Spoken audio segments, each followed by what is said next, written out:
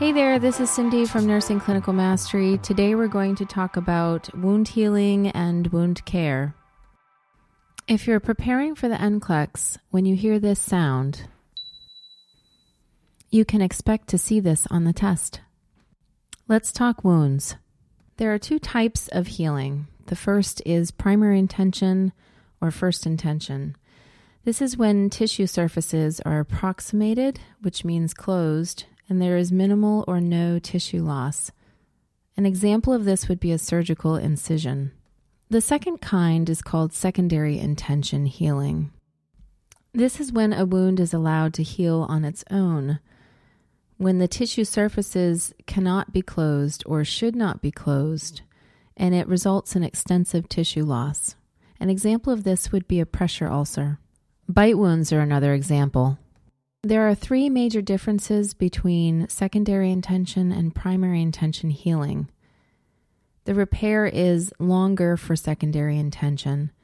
There is usually more scarring, and those types of wounds are more susceptible to infection because they are usually open longer.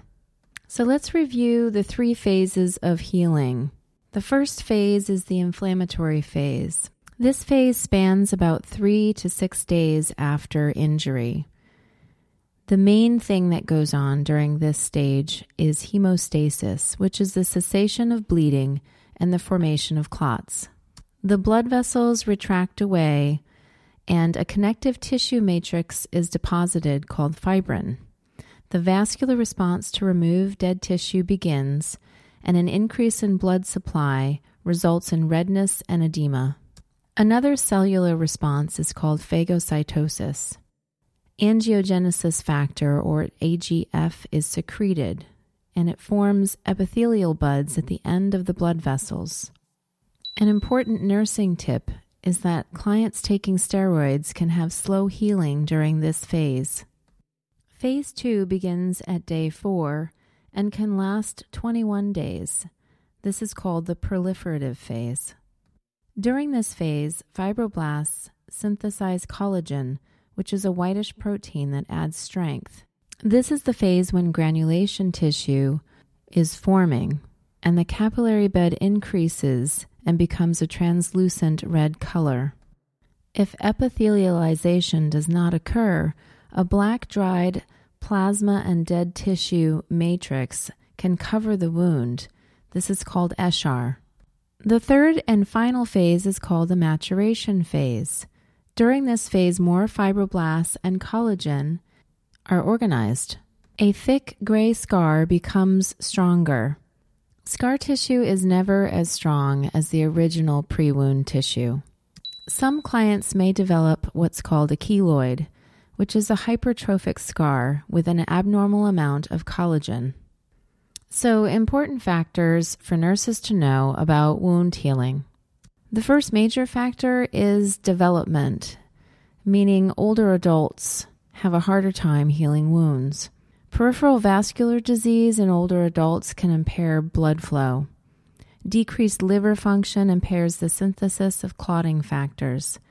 Any changes in the immune system due to age will affect wound healing. And scar tissue and collagen are less elastic as adults get older.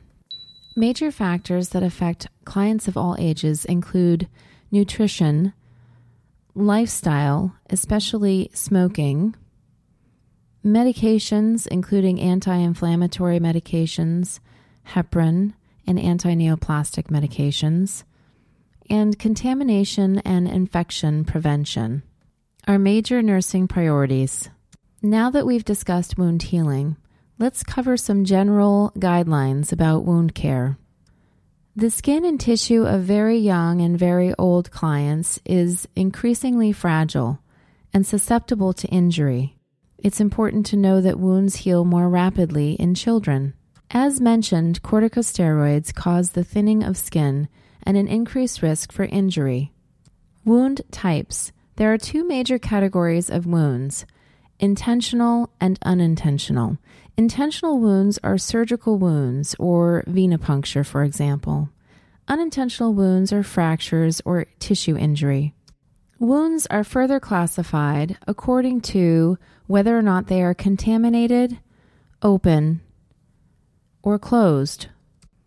An open wound is a skin or mucous membrane surface that's broken. Clean wounds are considered closed wounds or draining with closed drainage. They do not involve respiratory, alimentary, genital, or urinary tract wounds.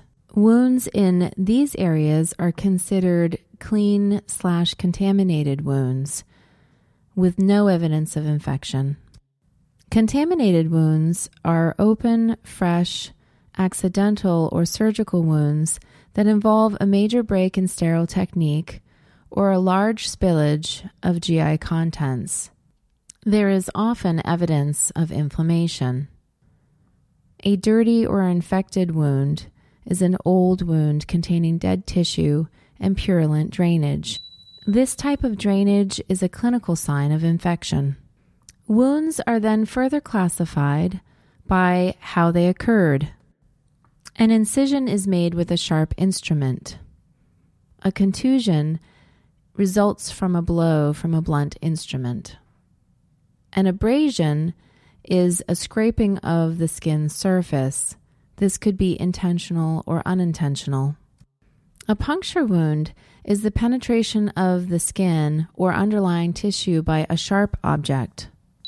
Puncture wounds are typically much deeper than they are longer. Because of this, they usually need to heal from the inside out by secondary intention. A laceration results from torn tissue and usually has jagged edges. A penetrating wound is a term used to describe a metal fragment or object like a bullet that damages underlying tissue.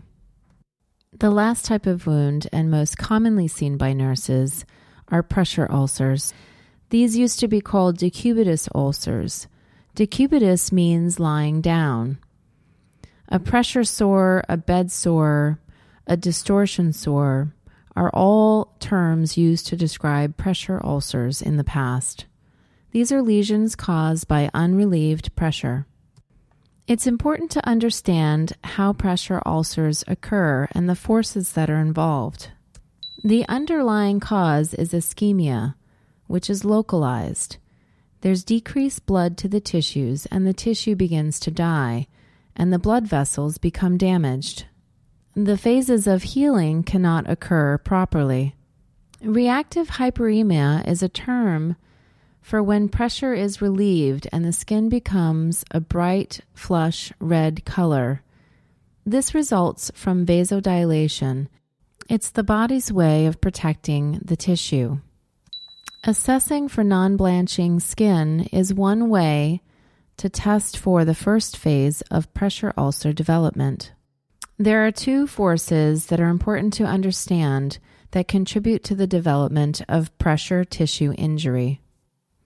This is friction, or a rubbing that is parallel to the skin, and shearing force, which is a combination of friction and pressure.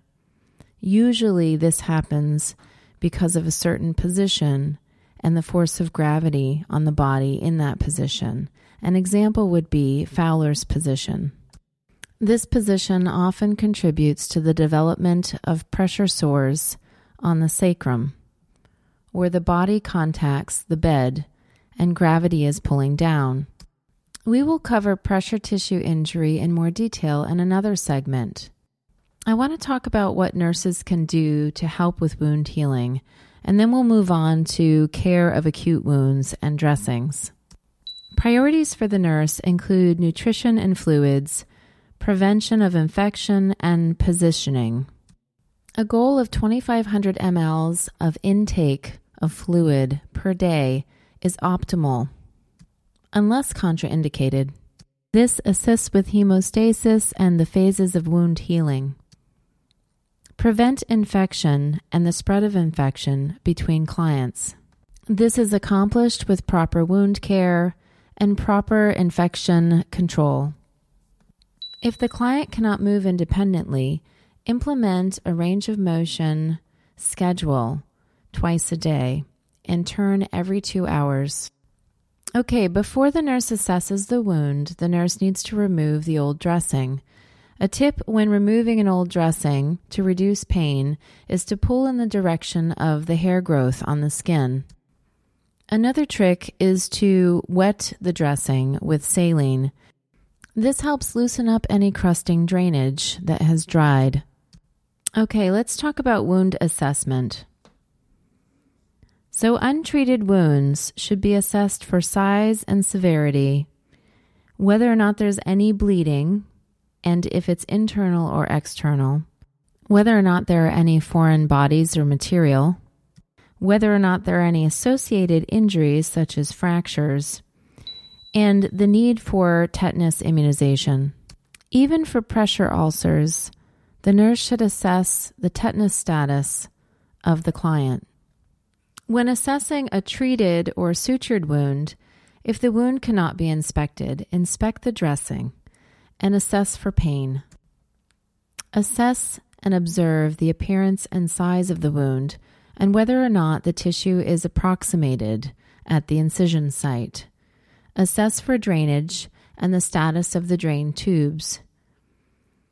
Detect whether there is any swelling or any pain. Redness surrounding the wound that is warm could indicate infection. But the most prominent indicator of infection is purulent drainage. The nurse should also note whether or not there are any odors coming from the wound. Treating acute wounds is according to priorities. The first is to control bleeding. Applying pressure and elevating an extremity, if you're able to, is the first priority. The second is infection prevention. Initial measures to prevent infection include flushing and cleaning abrasions and lacerations with water. The nurse should also cover the wound to protect it and apply pressure and approximate edges if this is possible by supporting the tissue around it. It's important not to remove clots, but to apply layers of dressings. Applying ice nearby can decrease swelling. Lastly, the nurse should assess the client for signs of shock. Look for a thready pulse, low blood pressure, or cold and clammy skin. Now that the wound is stabilized, the nurse can move on to wound care. Once the nurse has assessed the wound, the nurse may need to cleanse the wound. Here are some tips for cleaning wounds. Clean the surrounding skin first and direct the cleaning away from the wound. Then clean the wound from the innermost part to the outermost part. This prevents the nurse from contaminating the wound further. Use isotonic saline or lactated ringers rather than peroxide or betadine. These agents can interrupt tissue healing.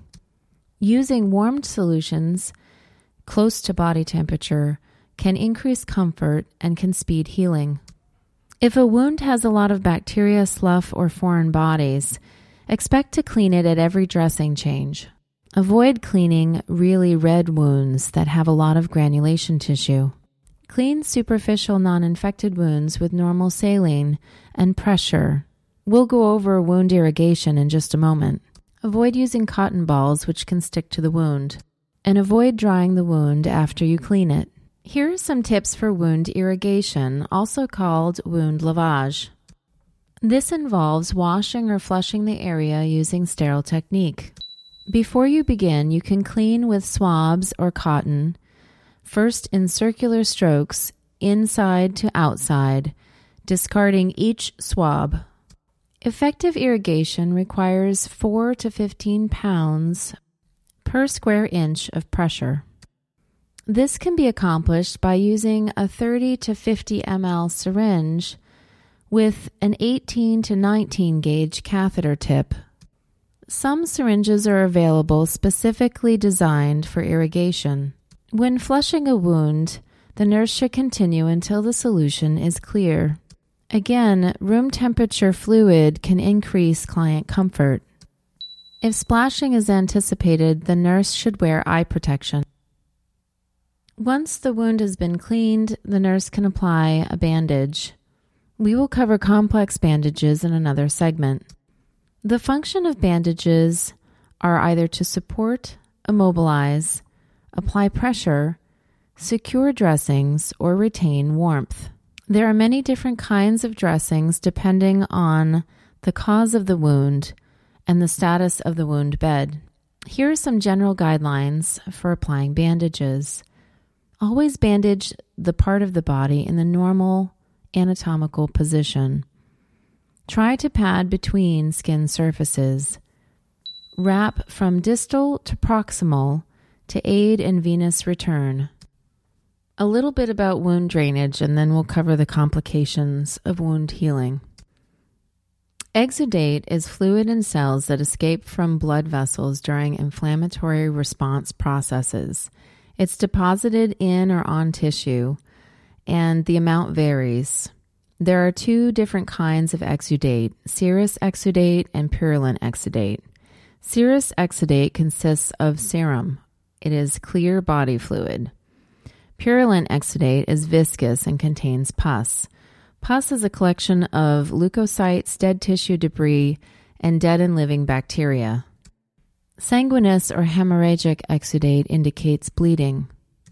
These are red blood cells that have escaped from plasma.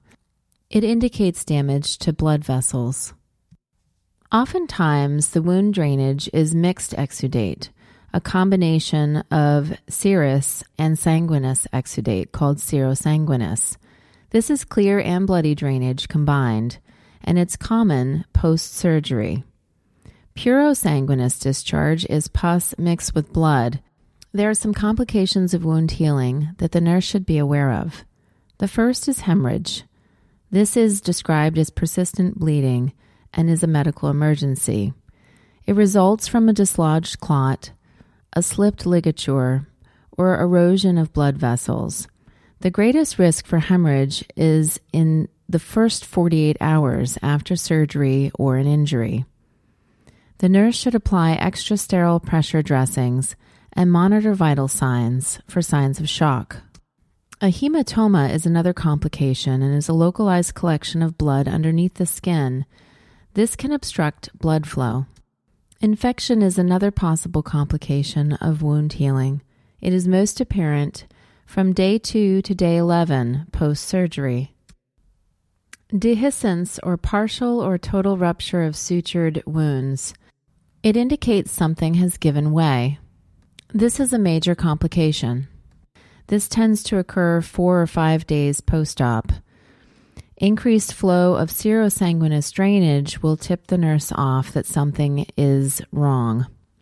This may be preceded by a sudden strain or a cough that disrupts the wound. The risk is increased for dehiscence for clients who are obese, have poor nutrition, when there's multiple trauma, when the suture has failed, when there is excessive coughing, vomiting, or dehydration.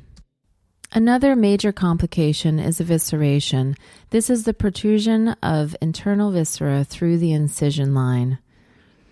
Things to do right away when this happens is quickly support the wound with a large sterile dressing soaked in normal saline. Then the nurse should place the client in bed with the knees bent. Notify the surgeon immediately. That's all for this review of acute wounds and wound care. For more tips to master the NCLEX and more podcasts, go to nclexmastery.com.